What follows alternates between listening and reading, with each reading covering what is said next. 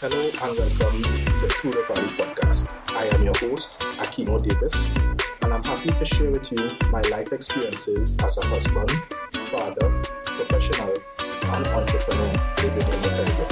Join me on this journey as we explore and relive those experiences that have shaped me and that may influence you. Get your notepad and your snacks as we journey through the valley.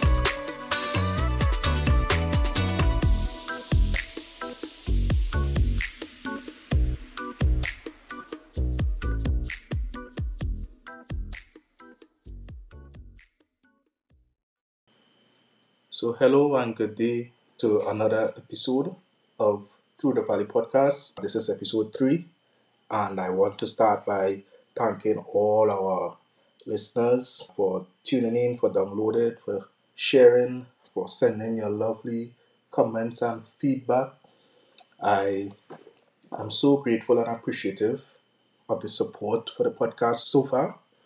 I expected that the podcast would have an impact, but I am truly overwhelmed and honored to receive some of the feedback that I'm getting. I thank you guys so much. I want to say that this week I have tried recording at a different time so that I don't have the disturbances of the birds of last week's episode. But this morning I'm battling crickets. It's early in the morning where I am, 5 a.m., and the crickets are out in full force. So I am working diligently to soundproof my home office where I do these recordings, and it remains a work in progress. So I ask you to continue to bear with me as I try to bring this podcast into a more serene environment. So before we start, I want to just do a quick recap of episode 2, Through the Valley. Last week we dealt with the birthing experience of my wife, the death of our child, my wife's death, and my mother's health scare. And the title of this week's episode is called Signs and Wonder. And in this week's episode, we trace back the days before my wife was taken to hospital. What led to that hospitalization, going into give birth, all the activities that led up to that point, and try to decipher if there was a forewarning or that I didn't see, that I didn't recognize, and how we treat with signs and premonitions, and how we treat with indications that might tell us the time of our loved ones. So without further ado, I want to jump into episode 3, Signs and Wonder. So to go back, I have to come forward a bit first. And as we recall in episode 2, after the passing of my son and then my wife and my mom's health scare, and after we had the burial for my wife, when things quieted down and everyone went back into their spaces, I had slipped into a very deep depression. Now it was by myself back in the apartment. My family had lived just further up the street from me, but it was indeed still a very lonely time at nights and large parts of the day. My mother would continue to check on me, my siblings would continue to check on me, some friends and family would continue to check on me, but for the most part it was a very lonely time after the funeral had settled. And so I found myself in a deep depression. And I recall for about 2 weeks, I was at home. I didn't have the requisite leave from my job, but I was not in the frame of mind to be working. I recall being in a deep depression. For 2 weeks, I didn't bathe. I wasn't eating properly. I definitely wasn't sleeping. And I could remember being in such a stupor, such a state of uncleanliness, and just laying there, losing my mind and losing myself in this depression. And it was one day, while in this depression, I started to recall and try to really make sense of what had took place these weeks before. Where did all of this come out from? And it was in that depression state I started to try to analyze, what did I miss? What sign did I not detect? Did I not see? Did I not pick up? And I felt like I needed to really understand what had taken place in my life. And so it was that on one morning, I recall laying in the couch in this state of unkempt and trying to rationalize and make sense of what took place in my life. I recall looking up at the ceiling and suddenly seeing myself looking back at me from the ceiling. I was having an out of body experience, some sort of metaphysical experience. And when I saw myself looking down at me from the ceiling, became scared because I'd never experienced anything like that. And the astral me grabbed me by my collar to shake me. And I recall even now as I speak to you vividly, it's an experience that I had that one time in my life. I've never had an experience like that since. And that was 16 years ago. And it was an experience that to this day, I knew that was something. And at the time when I experienced that, I mean, that shaking of me from me, that brought me right back to my sanity. From 2 weeks of depression and losing my mind and my mind wandering and thinking all sort of thoughts, trying to add up the pieces, that astral shaking that I had of me looking down at myself, me coloring me, shaking me, I I don't know if it was just like an act of providence that just shook me out of my stupor, and I became so energized and I wanted to discover more. During this time I began to clean myself up, clean my home, put myself back together, and I began really thinking with a sense of clarity. And it leads me to now recount what I thought was signs and the wonder of those signs that I didn't pick up on. So, beginning to recount or recall these signs, I remember that on Easter Sunday, preparing the baby's room because we were expecting that baby to be coming anytime soon, waking up early in the morning and trying to finish paint and trying to finish mount up the crib and mount up the dresser and trying to just get that work done. And Vonel kept asking me to go to Blanchisseuse, village on the north coast of Trinidad, where her father family resides and where she spent a lot of her childhood. And she kept telling me she wanted to go to Blanchisseuse. And was trying to get me to come have some intimacy with her. And I was just so caught up in the work that Sunday I just sort of didn't pay any mind to her request, and I didn't take a break really to have a moment of intimacy with her and as well to take her to Blanchisseuse. And Sunday passed, and then Monday came around, and Monday morning again I went back to trying to get those tasks done. And then she came again. She need to go to Blanchisseuse, take her to Blanchisseuse. And I ceded at around lunchtime. I decided, look, time to put this work aside. We packed up our stuff and we on the journey to go up to the north coast of Trinidad to go to Blanchisseuse. When we got to Maracas Beach, which are like a few kilometers well away from Blanchisseuse, I stopped off at Maracas Beach because time was passing and the drive is a long drive. She insisted she didn't want to be at Maracas Beach. She wanted to go to Blanchisseuse. So we got back into the car. We had met up at Maracas with her sister and her boyfriend. And we decided to go up together. But we didn't reach, we reached Lafayette Village, which is just before Blanchisseuse. And on reaching Lafayette Village about 2:30 that afternoon, she said, you know what, I'm fine with us stopping here. This is as far enough as we could go today because we were concerned about the trek back home at 2:30 in the afternoon. If we had gone to Blanchisseuse, it would have been a night return, and she didn't want to return home in darkness at night.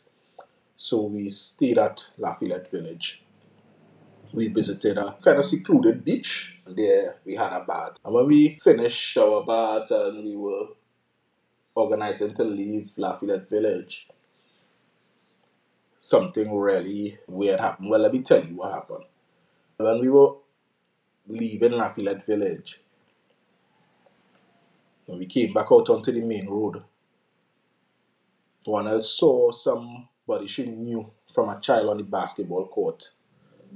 And having seen that person, she said, stop, I want to see this person. And she came out of the vehicle, went to the basketball court to greet, and she exchanged a few words with him. And then she went to a neighbor's house. She exchanged a few words with that neighbor. And she began to walk from house to house that she knew people. And she met and greeted with everybody who she knew from her childhood. I was just driving slowly along the road, just stopping from house to house, because you have to remember she's 9 months pregnant. Her belly is as high as it could rise.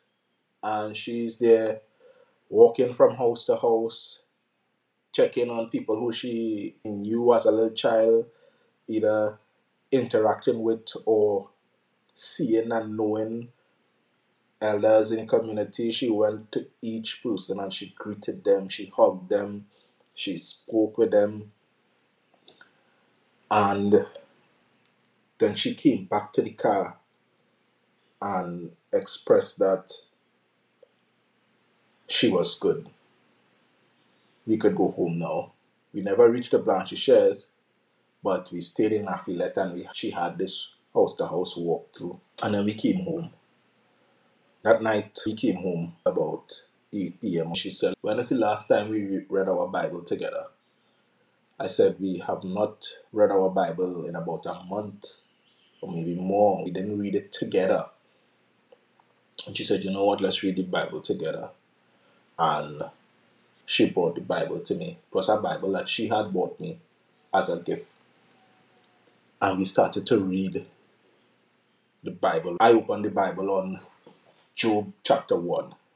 Just a random opening on Job chapter 1. And I look back now, even when I wrote my book, and this was highlighted in one of the early chapters. And as I titled this episode, Signs and Wonder, this incident, this occurrence of us just cutting the Bible open on Job chapter 1 was surely a wonder. If anybody know the story of Job, this faithful servant of God who had his character tested, had his belief tested, and out of nowhere, his family started dying. His household, his sons started dying. Everybody who he thought was for him left him. People made a mockery of him because he wouldn't change his faith. He wouldn't condemn God. He kept his faith and he kept believing. And that's what we open the Bible on, to read about all these instances of loss, because when he lost his son, whilst a servant came to give that report, another servant showed up at the same time to report that another son had died. And while that servant was giving her report, another servant showed up. And this man lost his entire lineage without time to catch himself. I recount this now as I did in my book, going through that experience with Vonel, going to her childhood village, meeting and greeting all these people, coming home, asking to read the Bible together. We open on Job the day before her hospitalization, surely to be signs and wonder. So we open the Bible, we read the book of Job, and we conversed on what we read and shared our thoughts, and then we prayed, and then we went to bed. And it was at about 10 p.m. I decided to go check the bathroom to see if she was in the bathroom. She wasn't in the bathroom. I came out to the living room. There she was, sitting in the dark of the living room, crying. I was like, what's the matter? Is everything okay? You in pain? What's going on? Anything you want to share with me? And she was just sobbing. And then she turned and she said, I'm ready. Now, in my exuberance, I'm expecting a baby. I'm thinking she's ready to give birth. She's ready to deliver. So I didn't think anything else of it. She telling me she was ready. I scrambled up and get her bags that were packed for delivery, and I took her to the hospital that night around 11 p.m. And that was the last time she was in our home. After that is when she went into the hospital, and that whole incident took place thereafter. So when she said she was ready, I assumed that she meant she was ready to give birth. I had never considered that she might have been ready about leaving the earth, ready to die, ready to meet her maker, so to speak. I didn't consider it because I wasn't of that maturity, that spiritual maturity or discernment. I didn't have the spiritual discernment to discern that everything that happened during that day, a matter of fact, from the Sunday into Monday and into the night then, I did not have the discernment to realize that she might have been traveling, as they say, transitioning to the afterlife. And so that is what happened. That's what I experienced during that time. And the only sensible analogy I could draw is on the preparation of Jesus' body when he was about to be crucified. Now, I want to just say that during the course of my podcast, you would find I make a lot of Christian analogies and Christian references, and it's because primarily that is the faith to which I practiced during this whole time, and that is the faith to which I still hold to. I have no intention of making this podcast a religious podcast. It is just an integral part of my story, and if these are the philosophies that informed my experience, I only think it's fair that I share it with you. As I was saying, having seen or having lived through the signs and wonderment of what we went through on this Easter Sunday and that Easter Monday, Vernell insisting that she go to her childhood community, that she meet with and greet people who she would have known from a little girl, that she engage with the community like that, and then coming back home, reading our Bible together, going to bed, waking up, finding her crying in the living room, she expressing that she was ready. She never said what she was ready for. She just expressed that she was ready. And I taking her to the hospital that night, never to return home. It just reminded me of that story, that encounter in the Bible where Jesus, days before his crucifixion, There was this woman who came and poured an expensive perfume on him, to the amazement and disgust of his disciples around. Chastise her why she would waste such an expensive perfume. She could give it to them and they could convert it to benefit the poor, and Jesus had to chastise them. And he told them, he said, leave this woman alone. This woman is preparing my body for what is to come. The disciples, they didn't have the spiritual discernment to recognize what was to take place. Similarly, I didn't have the discernment to recognize that Ronald was preparing her body, preparing herself to transition, going back to her community to make peace, to release whatever gratitude she wanted to release. And so we have to ask ourselves, if you have ever lost a loved one, or having lost a loved one, had you ever seen, or can you recall now, any signs that they might have been transitioning, that something was leading up to their death, to their passing away? I want to bring that to your thoughts. I'm not referring to persons who might have had a loved one who was ill leading up to their death, or they were suffering, bedridden, they were hospitalized.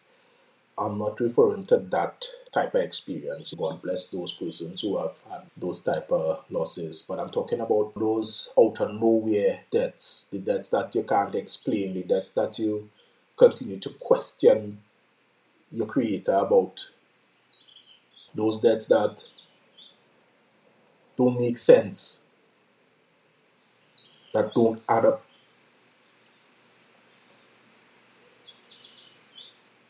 Those deaths that just leave you in wonderment.